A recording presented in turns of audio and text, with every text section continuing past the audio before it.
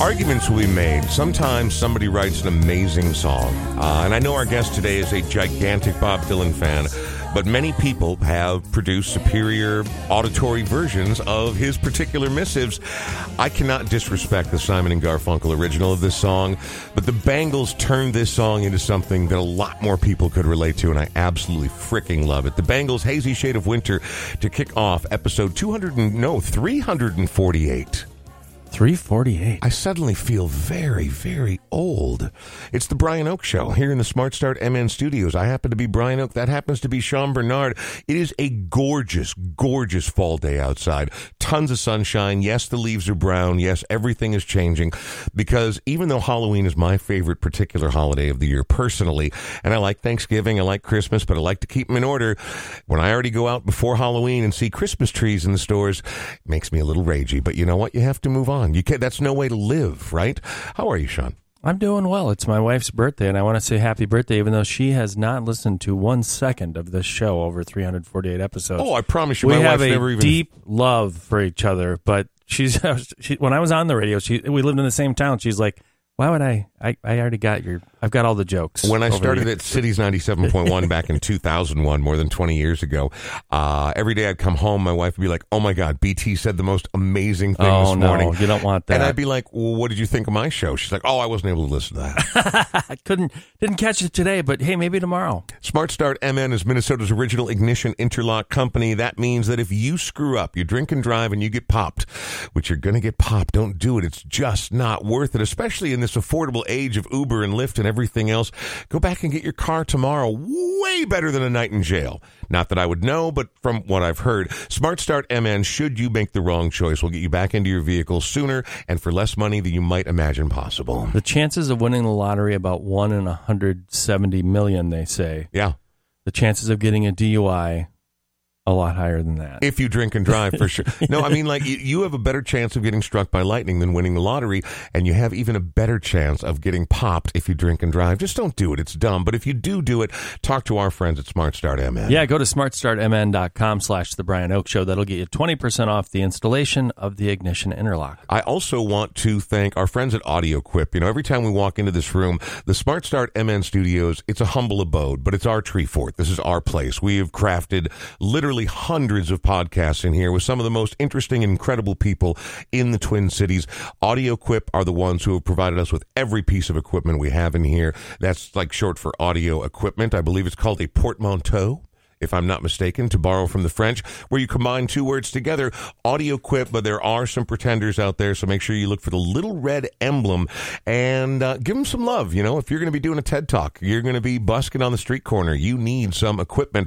They are your equipment people, so thank you very much to them. You want to hit Scott Mackay here real quick, too? Let's do it. So Scott Mackay is our mortgage guy here at the Brian Oak Show. Fantastic dude. Just spent another hour and a half with him Tuesday morning just to talk about the market and what's going on, what the options are. And something that I just brought up, just learned about, is this situation where you can have sellers pay to buy down your interest rate for the first several years of the loan. Well, their houses might not be selling as quickly. It's a way for them to get the house to sell. It's a way to help the buyers on the buyer side as well. It's not an ARM. That's the thing that matters the most, is people hear about it and they go, oh, you just mean an ARM, and then I'm going to have a big balloon payment. Nope, it's not an ARM. Well, and we're living in an age, too, where people are so caught up on that interest rate number that they're losing sight of the fact that you're buying a home, you're building a future. The interest rates are always going to be weird. And so, but you can't let that stand in the way of moving on with the rest of your life. Yeah, and the saying is you always are paying a mortgage. It's just you're either paying your mortgage or your landlord's mortgage. Ouch. So you get to decide at some point what you want to do. To each their own, I always say. Scott's NMLS number is 332068, but the number that you really need is his phone number, so he can explain how this all works a lot better than I can do. You can reach him at 612-875-4338. Scott Mackay. the mortgage guy. Did you give out his Android registry number? I did. Okay, very good. Indeed, yes. Very good. You know, one of the things I always say is that the universe seeks a balance. It's one of the reasons that I love living here in Minnesota. Sean and I are both lifelong Minnesotans, as is our next guest, or at least he's definitely a northerner, a term that he has coined that I've fallen in love with over the early stages of his new book, Winter's Song, A Hymn to the North. He is a well-regarded radio broadcaster, a podcaster, a poet, a musician, storyteller, a man of many, many, many words.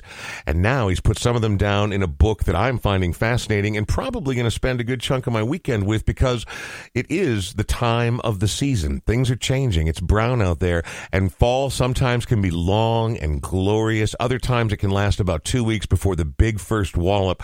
Regardless, we always know what's on the other side of autumn, and that is winter. And our guy today, he is, in addition to the respect he has earned, he's got fantastic hair, doesn't he, Sean?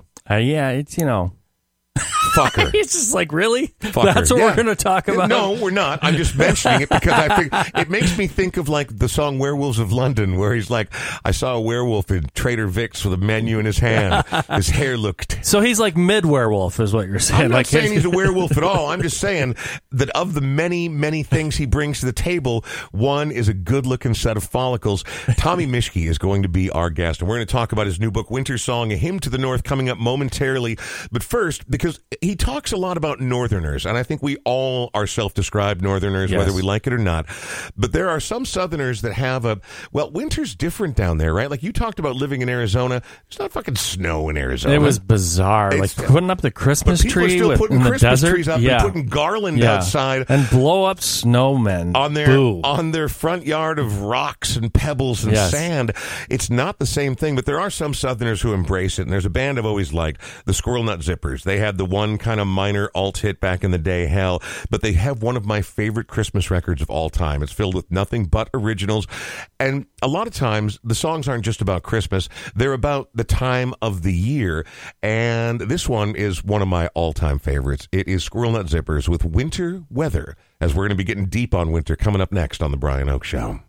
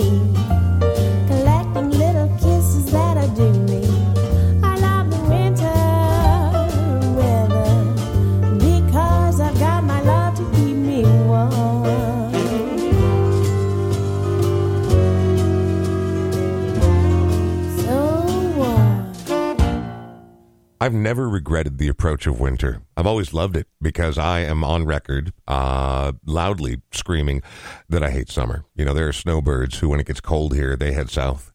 when it turns into dinosaur weather, hot and humid and ferns have taken over all the city streets, I would like to go north. I'd like to go to Yellowknife, somewhere in the Northwest Territories, maybe to the far northern edge, right below the Arctic Circle. I hate summer, and so I love winter, but I know not everybody feels the same. But you, Mr. Mischke, have written, I think, an insightful, it's somewhere between a starter's manual for winter for maybe those who haven't walked down the path before, and also a genuine love letter to the fact that we get wild seasons here. Before we get into the meat of your book, first and foremost, hi, Tommy Mischke. How are you? Brian, it is so lovely to be here again. I always walk into this room and think, boy, this beats most living rooms I sit in. There's just a cool vibe here, just a very cool vibe. That is very, very high praise. Is life treating you all right now? Yeah, things are good. You've been busy. You've got this new book, and I don't know the last time you wrote a book or did something that required this level of promotion, but you're sort of out of nowhere, everywhere, all at once, because you have to do promotion when you create something, right? Yeah, it's the side of it that I don't know that I love but have to do, and I realize in this day and age, especially with books, it's not 1957 when far more people were reading. Right. You have to get out there and remind people that there is this thing called reading and books, and hopefully in the morass of options out there, they spend a little time with your effort, but not without you banging on the door. Well, exactly. Otherwise, they're not going to know. The only two things I collect in life are vinyl records and books. And I've bought more books and vinyl records, frankly, than if I sat down and tried to attend to all of them from now until I die. Things will go unlistened to. Things will go unread. However, the tactile sensation of a book. I was sitting outside. I got here about an hour early, and the sun was starting to come out. A lot of that morning frosty dew was going away, and I was sitting there reading, and it was a very visceral and wonderful experience, not only because I was reading a book, but because your new book is good. Winter Song, A Hymn to the North. I'm sure this is years in the making, but when did you decide, F it, I'm sitting down, I'm writing this, I'm putting a book out? The first COVID winter, 2020, I said to myself, what am I going to do with this time that will clearly be presented? We're not going out. We're not doing as much. I got to do something creatively. And I said, I'm going to start writing about this season that's outside my window that I'm looking at every day. Winter, that first winter was a wild one, as you guys may recall. I don't think we've seen anything like it before, and I hope we never see anything like it again. But it was great for writing. I'm sure there are musicians who wrote a lot of songs during that time. And I said, let's see what happens. I didn't know if it would be a book. And I stopped at the end of March in 2021, picked it up the next year in December, stopped end of March, and then the next winter, this last winter, started editing it. And then looked at it and said, is this a book? What is this? And then I went out to see if anybody else thought it was a book, and Skywater Press thought it was a book. So it's a book. Now it's a book, and it's called Winter Song, A Hymn to the North. You've crafted, I love the way that you were able to utilize, you came up with a word that I can't get out of my head since I started reading this book yesterday, northerner. We're Northerners, right? Mm-hmm. Do you have to live in a state that's on the northern border of the USA to be a Northerner, or does it go as far south as, say, Iowa? Are they Northerners? I'm sure they think they are. This is somewhat ironic because I believe within the last 24 hours, the Star-Tribune has published a story with the headline, most Minnesotans consider themselves Midwesterners, not Northerners. Interesting. There's something in there. I didn't get to read the story, but it's so funny that it's coming right when I argue the opposite. Uh-huh. I would argue that we're very different from a Nebraska, Iowa. The Midwest is, and certainly you can look on the political map, and we look different. But I thought we've always been different. And winter helps define what makes us different.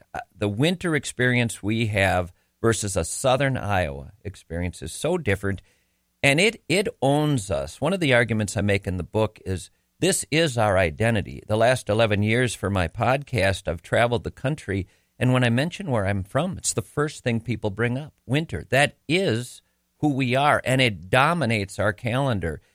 to not make some sort of peace with that, or I would argue in the book go further and make that season work for you in a million different ways, many of which have nothing to do with going outside in it.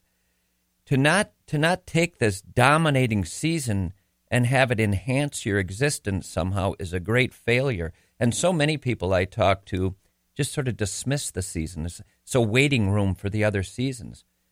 And I compare it to spending a third of your life sleeping, which we do, and never giving a damn about your dreams. That's what it's like for me. Winter is, you used the word earlier, wild. That's what it is. It's the wild season. Spring, fall, and summer are variations on a theme, and then comes this other planet. It's another planet, and you decide what you're going to do with it, what you're going to make of it. It's there, doing what it does, and you can make it what you will, but there's so much to be made out of it if people would try. We're going to dive deeper into the book and that point exactly just ahead, but I hate to go too long without a song. You've chosen, an Iowan who's probably not going to be happy that you've dismissed him from the Northerners Club, but he's one of the great upper Midwestern or Central American songwriter, not Central America, Central North America. He's a great songwriter is my point. And I want to know why you picked him and why you picked this track right here. This song does an astounding job of isolating and highlighting a period in time in America that some listeners will not have lived through. I did not in my memory. I was alive. But late 63 into 64, our country changed. And the way he gets at it, through this idea of a 1963 purchase of a Dodge that is actually a 64, because that's how car sales are, and the transformation that the country was about to go through, he doesn't come at it overtly. He comes at it in a subtle way, and even strangely, just talking about it, I have goosebumps because he nailed it. I can feel that period in time. And it's a wonderful period piece by Greg Brown.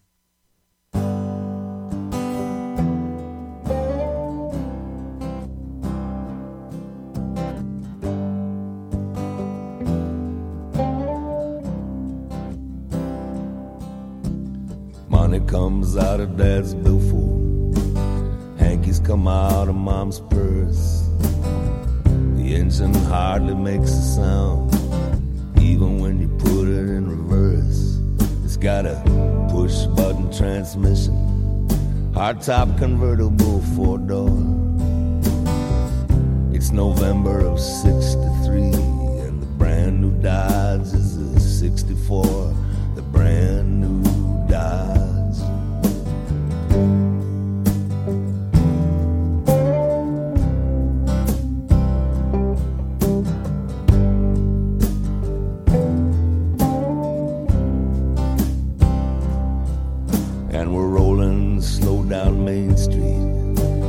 Asphalt and the gravel crunch. Church is finally over, and we're gonna have our Sunday lunch. And then I will play football with my buddies down in the park. Later I'll dream about my girlfriend as I lie alone in the dark, as I lie alone.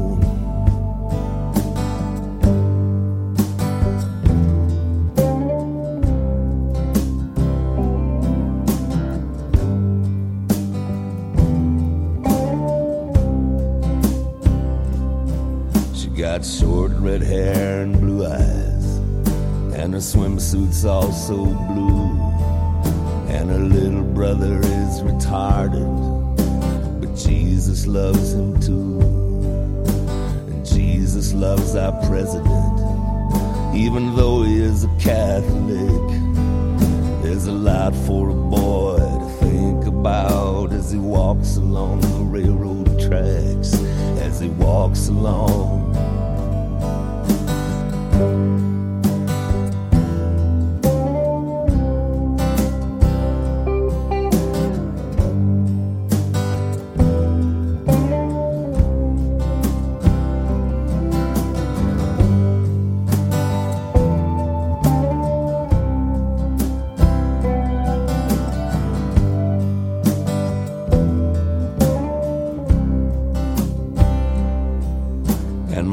sister won't get car sick, 'cause we're only going half a mile.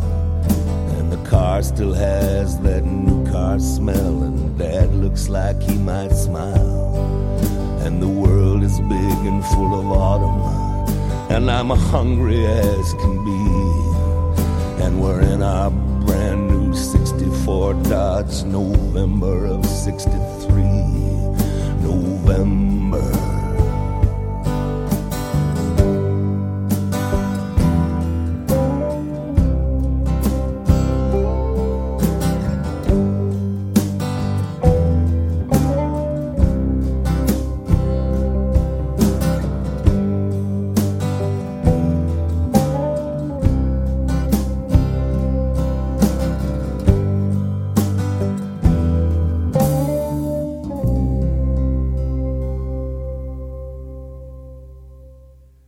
Yeah, he's pretty legendary, isn't he?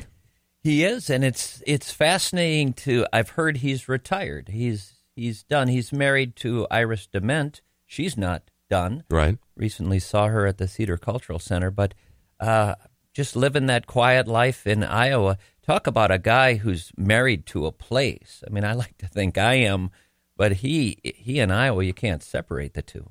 Well, there are 3 Minnesota Catholic guys sitting in this very small room right here, and there's going to be something unifying about that. But we also grew up Northerners, every one of us, and obviously it would be impossible to remember the very first time you saw snow, because it's literally been a part of your life, your entire life. But as part of your book, Winter's Song, A Hymn to the North, my favorite chapter that I've read so far, again, I'm only 4 or 5 chapters in, but it's called First Snow. And it talks about the difference between the first snow of the season. Us, we expect it. It's coming. Might be mild, might be crazy. People will drive like crap. You'll be late for work. But for people who are from somewhere else that haven't had that first snow, that's a seismic experience. Do you remember your first time you remember being around snow?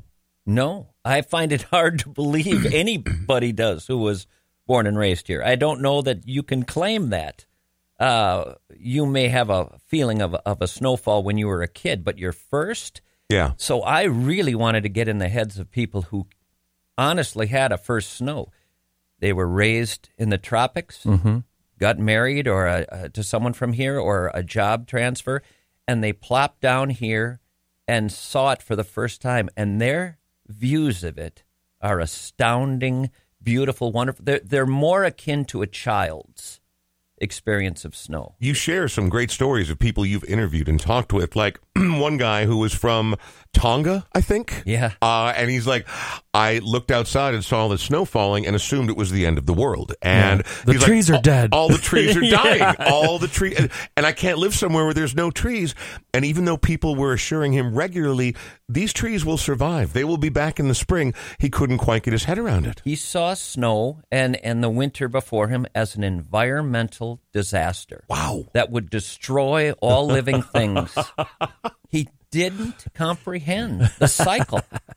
And think about that when you don't know the cycle. Think of how ingrained in us the cycle is. But it and what that does to who we are. I don't think any of us realize how much winter informs so much of our philosophical take on existence. I have a phrase that I go back to, and Sean will attest to literally virtually every show, and that is the universe seeks a balance, right? And that whole, it sounds cliche maybe to some, but, you know, it's darkest before the dawn, or you can't appreciate the light without the dark, or whatever sort of analogy you want to use there. I think winter is a real informer because, you know, I talk about hating the summer, but I can survive it. I'll get through it. It's not a big deal. Winter happens, you know, when you get up at 4 a.m. and you walk outside to your truck and it's 20 below, literally with a nice sharp, stiff breeze blowing. In summer, I get that malaise, that stupidity, that sort of, just like I sweat even though I'm sitting still. I hate it. But when you wake up in that 20 below weather or a heavy snowfall and you know it's going to take a minute to get to work, your body immediately, my brain, at least mine does, goes, pay attention or you're fucking dead. Pay attention. Yeah. And so people who aren't from here, they do ask, why would you ever live here? Sean, why would you live here? Well, I'll tell you a very, very quick story. So my friends in Arizona say this to me all the time. How could you have moved back there? Why could you do it? Well, January of 2021, I finally got COVID. And we, at that same night that I discovered I had it, I knew there was a big snowfall coming. The next morning at 6 o'clock in the morning, I hear, it's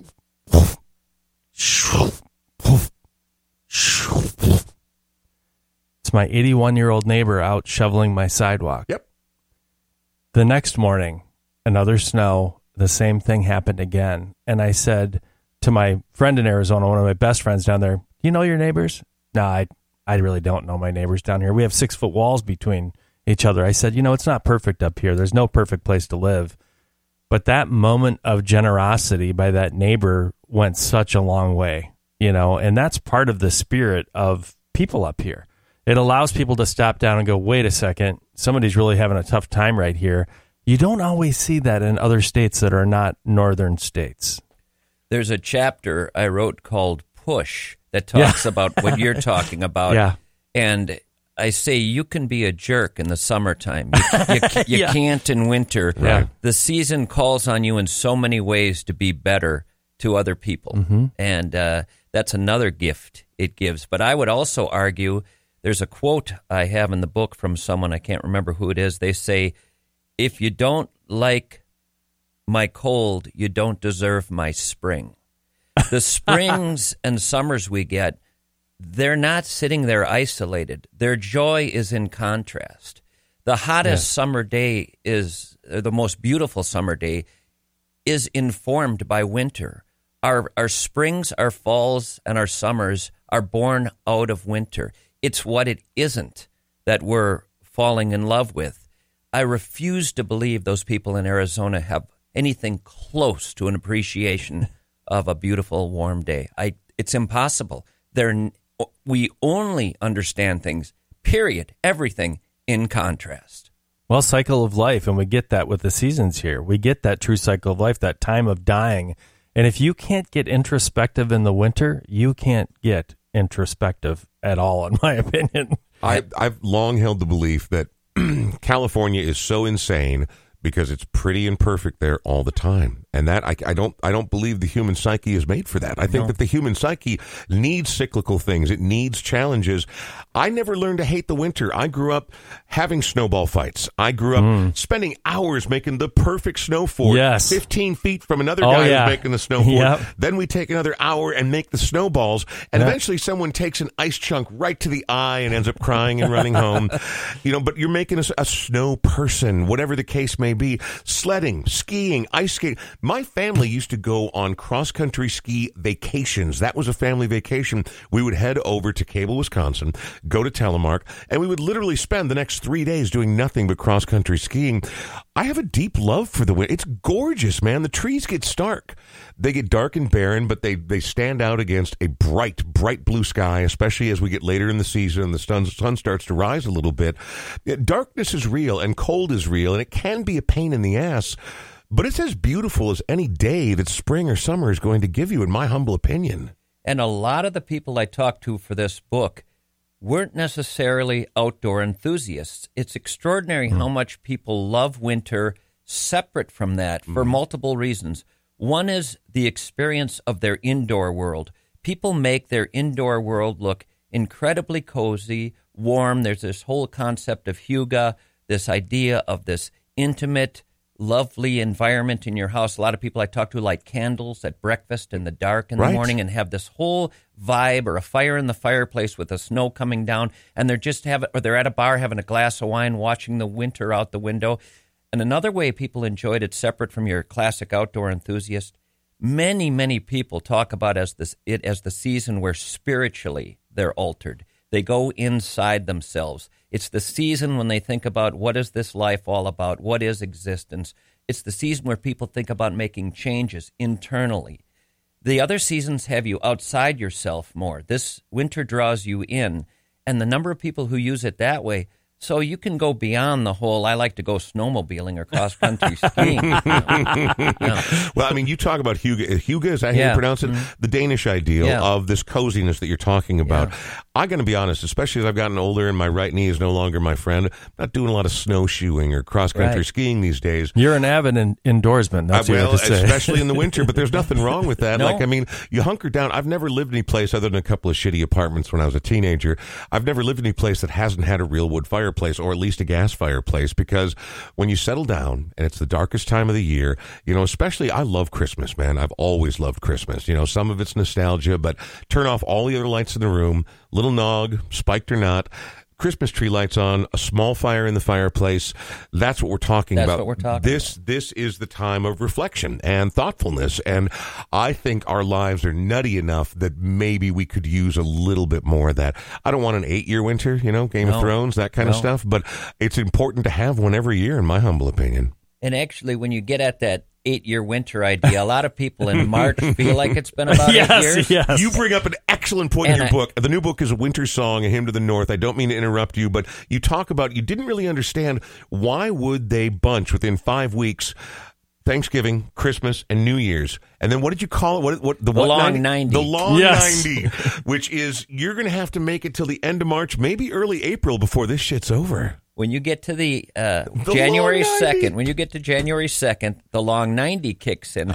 They've taken care of you in that early part of winter with all sorts of distraction. And now fattened you up a little bit. Reality sets in. But I also wrote a chapter on March itself, and it's called The Lessons of March, and it's about what that last month teaches us about life and living. We had our winter. Even if we love winter, we're ready for it to be over, and winter's going a little long. But there are no one's ever felt that way. There are so many analogies. It's a metaphor for so much of what we deal with in life. No, we're not getting what we want, which we so often don't. So what are you going to do? What are you going to do in life when you don't get what you want? It's your call. What's the game plan? Nope. It's not spring, and it's not coming for a while. Now what? Nope, that elderly person you're visiting at the old folks' home who used to be this lovely, vivacious, fun-loving, gregarious person is dying and just lying there. What are you going to do with that? That's reality. Now live. And I think that's one of the lessons of March is it teaches patience. It teaches trying to appreciate what's here now, not endlessly yearning. And it's about get ready, because this month is going to increase the power of spring tenfold. And when spring comes, you're going to feel drunk without a bit of alcohol going into your system. March gets credit for that. He's the Ram Dass of the seasons, man. I mean, we are learning things today and getting particular insight. Before we continue to talk to Tommy Mischke about his new book, Winter Song, A Hymn to the North, I don't like to go too long without music. Tell me why Tim Buckley and why this song. This is an album my brother gave me for Christmas when I was a kid. I didn't know Tim Buckley at all. And this song, when it started, I'm a piano player. The piano that would kick in at the start of the song just shook something inside me. I have no idea what the hell this song is about. What's it called? Peanut Man? Peanut Man. I like the vibe. I like the whole... I don't know what's going on, but as a kid, I thanked my brother just for this song alone.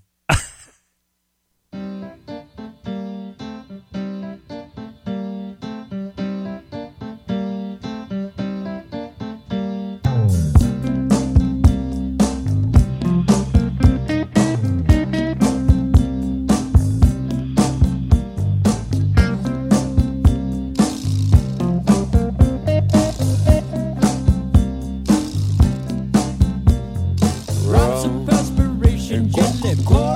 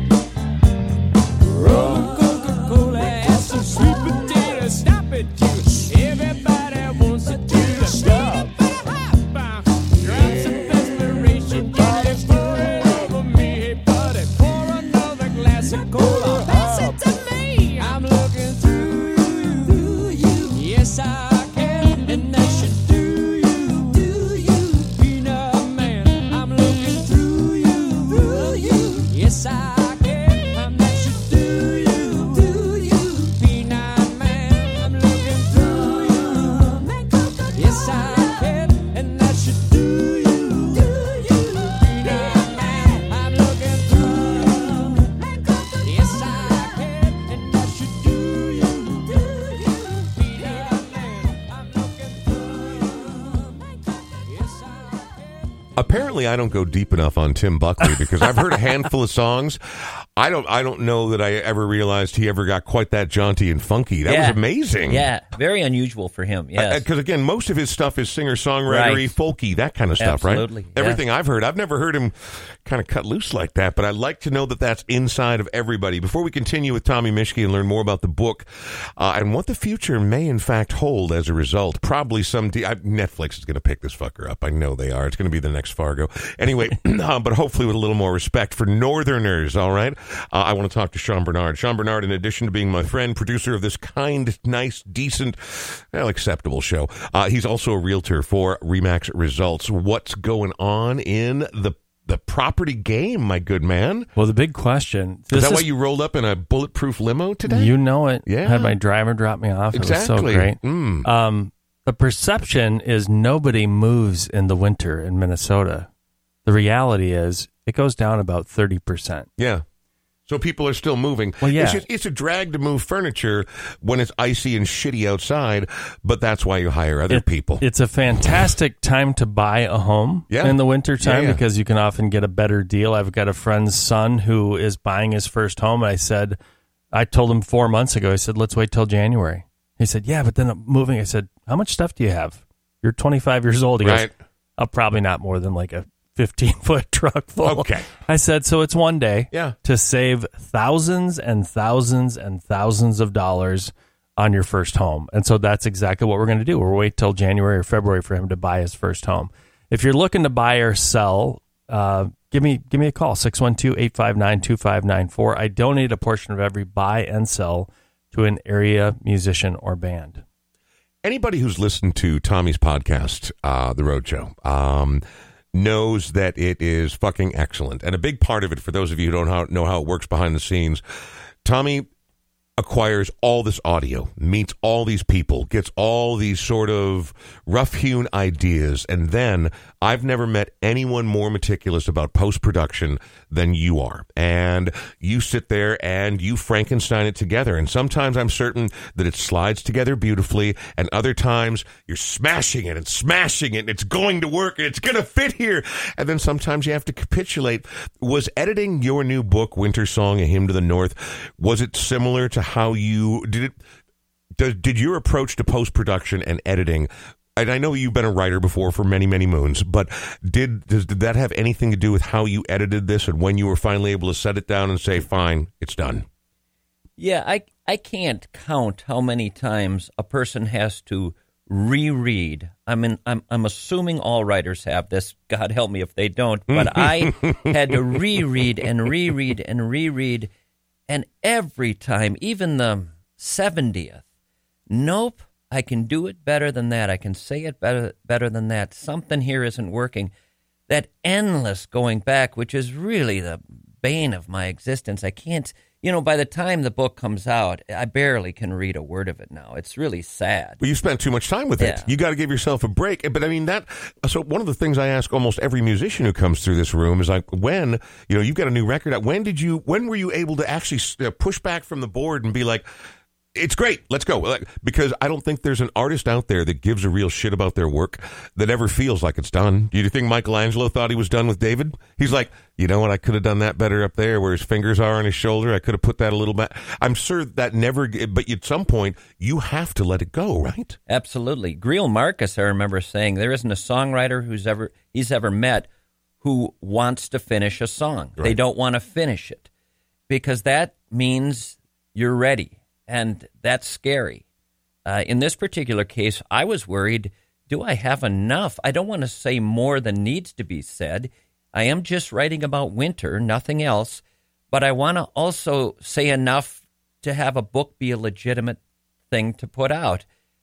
I hear musicians talk about this where they go, should we put this out? We have 7 songs. Is that an album? And eventually you have to say, does this have a beginning, middle, and end? Is this complete? Are you saying something whole that you want to hand to somebody? And I think I got there. Well, let me ask you about that then, because when it comes to the structure of the book, I don't expect things to be themed. I know nothing is ABC, and people are always looking to compartmentalize and try to make more sense of it in their own head and through their own filters. But you must have had, you've done all these writings and you've done all these musings on winter, some from a completely fictional standpoint in the voice of another character, which, by the way, Sean, were you able to read this book and not read it in Tommy's voice? Well, what I loved about it right away is that it's conversational, and I consider Tommy to be a storyteller. Agreed. First and last. Regardless of medium, I think of you as a storyteller. So, yeah, I've known him for years. I could absolutely hear him delivering these stories. Every word, even when it was another character, I hear it in your voice, because you, in addition to being clever and creative and storied and celebrated, you also, for a northerner, self-described, as we all are here, you got a little bit of a drawl as a northerner, which is not 100% common. I'm not saying it's a southern drawl, but you have a unique speaking voice, which I suppose has lent to your, I would say, legendary status at this point. Will you read that little part that I just have there? Can you read that? That you just pointed out here? Yeah. Elsewhere in the country, others will claim to have winter. In fact, they'll say winter is a season in every state. It merely varies in presentation. But I cannot listen to that. I don't have it in me to empathize. We have it here in the North, and they don't. End of story. Little harsh, probably. I know, but I love it. I love it. But it's not harsh, it's real. It gets to the heart of what this book is about. It doesn't mean that we're strong and they are weak. It doesn't mean, but it is a different way to approach life. Like if I had to live down south and it was humid for half the year, no way. I'd kill myself. I would move to Yellowknife. I absolutely would. And so this, we grew up in this, and so we don't expect any different. And what do you got right there? This ties into what you were saying. It doesn't make us better. It does not. And in the acknowledgments on the very last page, I give thanks to Winter herself. I say, I'll save one final tip of the cap for the one who helped raise me. That would be Winter herself. Mama, I'm a child of the North. Winter's in my bones, as it was in my father's before me on the central Minnesota prairie, and as it was in his father's before him on that same tundra, and his father's father's father, who built a little log shack there in 1871, one that still stands today. The American frontier was wide open back then, and yet when he crossed the sea, he chose the North to raise a family. That didn't make for an easy life in the 19th century, but then he wasn't aiming for easy. He had his sights on something else. Winter has coursed through the blood of his kin ever since, molding us as it sees fit. It doesn't make us better than anyone else. It just makes us different. T.D. Mischke has a new book. It's called Winter Song, A Hymn to the North. If people want to get their hands on a physical copy, which I highly recommend because it's a very handsome volume. I like the quality of the paper. I like the quality of the content on the paper. I love the cover. The cover is very evocative and not to mention you cut a dashing figure on the back on the author's photo. Where do people get their hands on your book? What's the best way to do that? I mean, the holidays are approaching, let's be honest. Yes, and I think the independent bookstores in the Twin Cities are coming through for me, and I love that, and are stocking it, which I appreciate. So you must have a local independent bookstore you like, if you like books. If you really love shopping online, of course, that is endlessly going to be the possibility as well.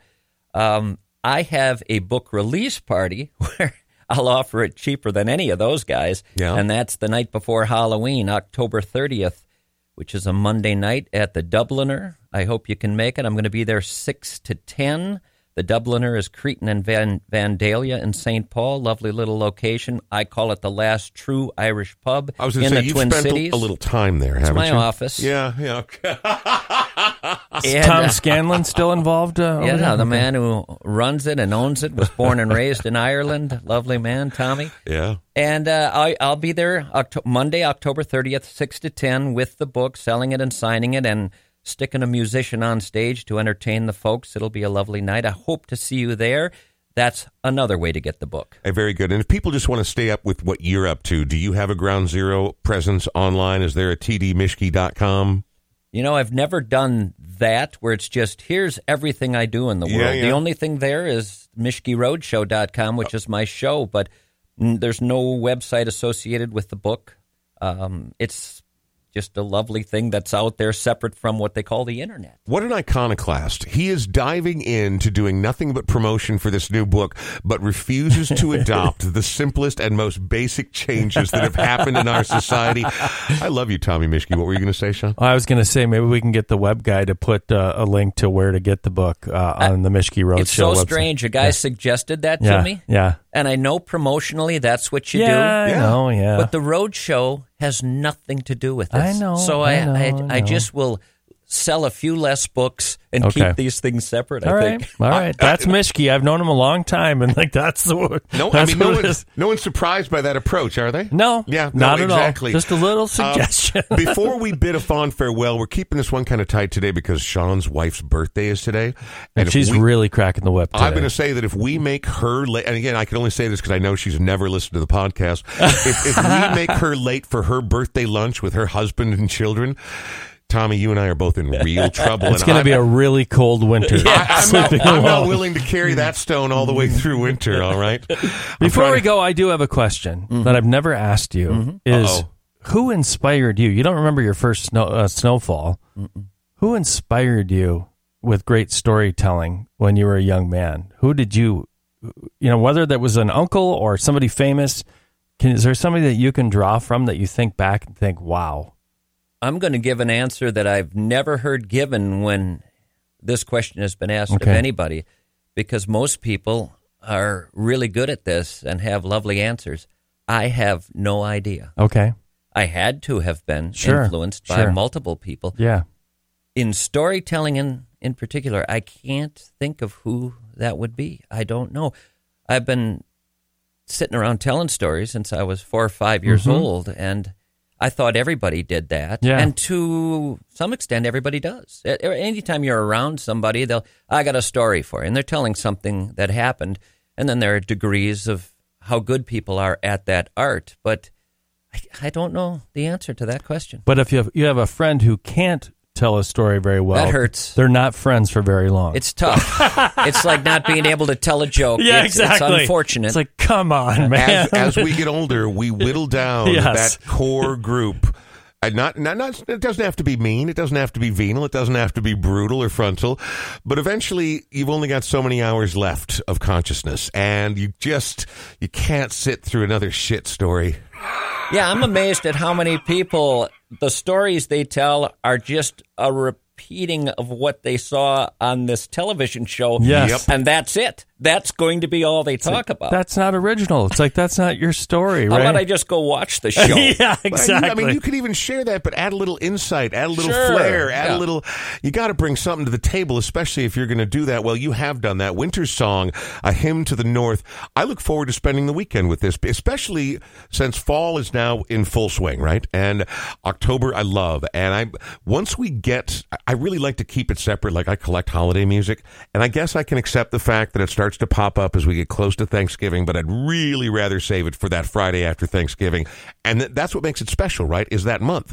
Also, I might get a tattoo that says the long 90, because that's one of my, and I'm not even through your book yet, but that's one of my favorite things I've ever heard. Did you come up with the long 90? Yeah, Did you get that I always used else? to start the radio show on January 2nd, going all the way back to KSTP days. Yeah. Well, here we are, folks, the long 90. This is the march. Now, this is where the rubber meets the road. This is where we figure out how we're going to manage our lives, because but what a lovely thing to present to a human being. Yeah. We need challenges. Yes. That's one of the problem with constantly seeking 70 degrees all your life is where's the challenge? Guys in Ely said to me, all the survival stuff has been taken away from us in this world. Yeah. There was a reason that helped us, that served us.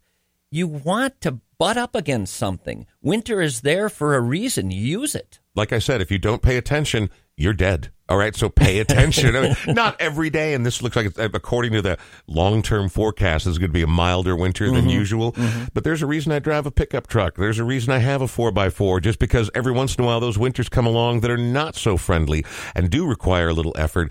And I just hope that everybody out there reads this book, and I hope you remember that when you drive past that poor sucker who is in a small Prius or whatever, and the plows have come through and they get hung up on that berm.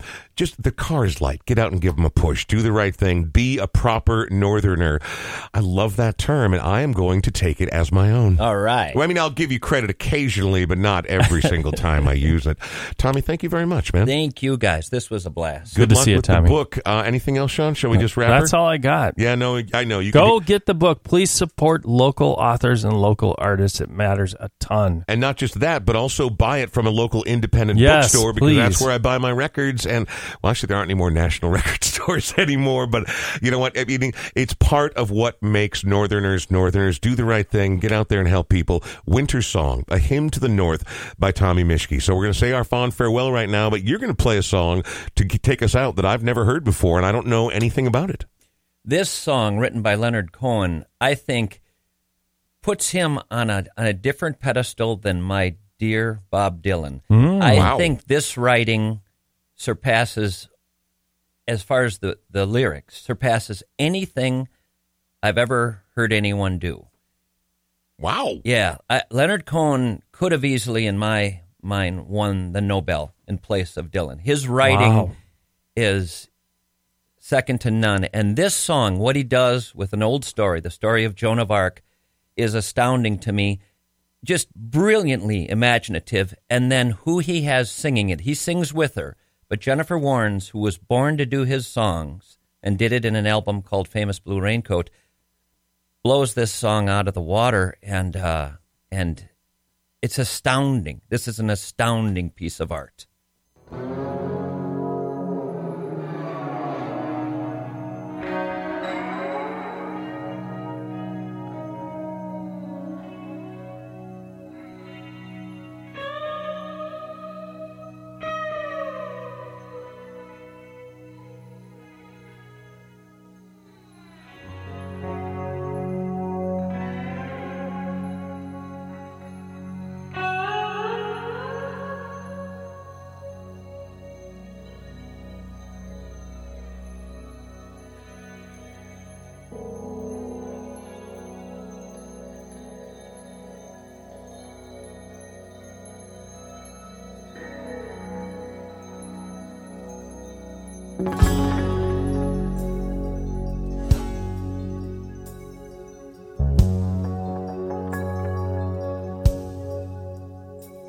Now the flames, they followed Joan of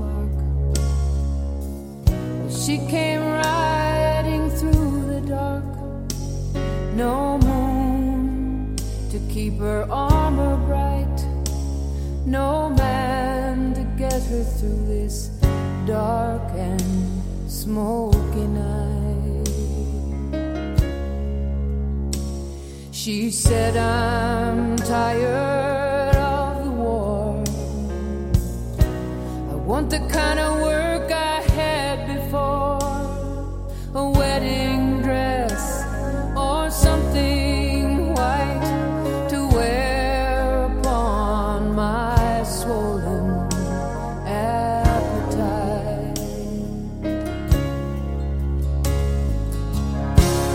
La la la la la la la la la la la la la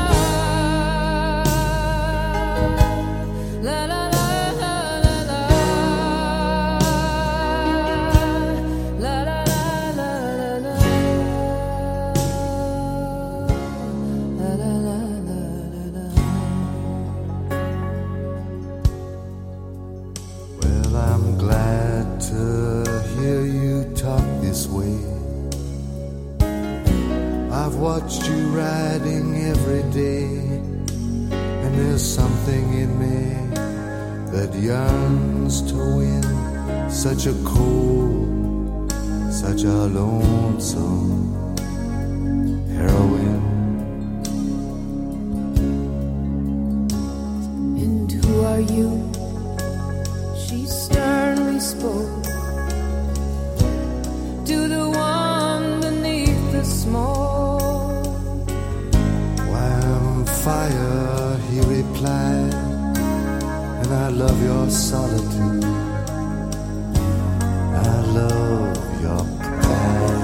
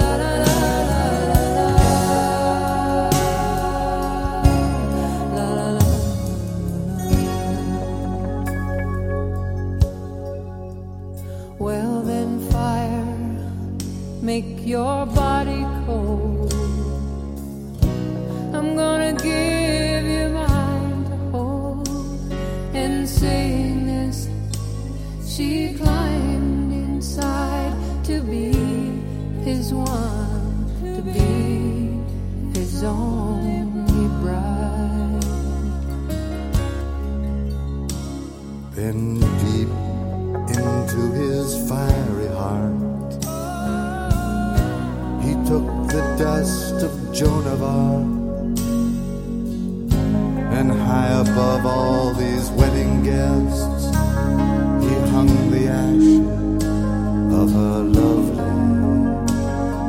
wedding dress.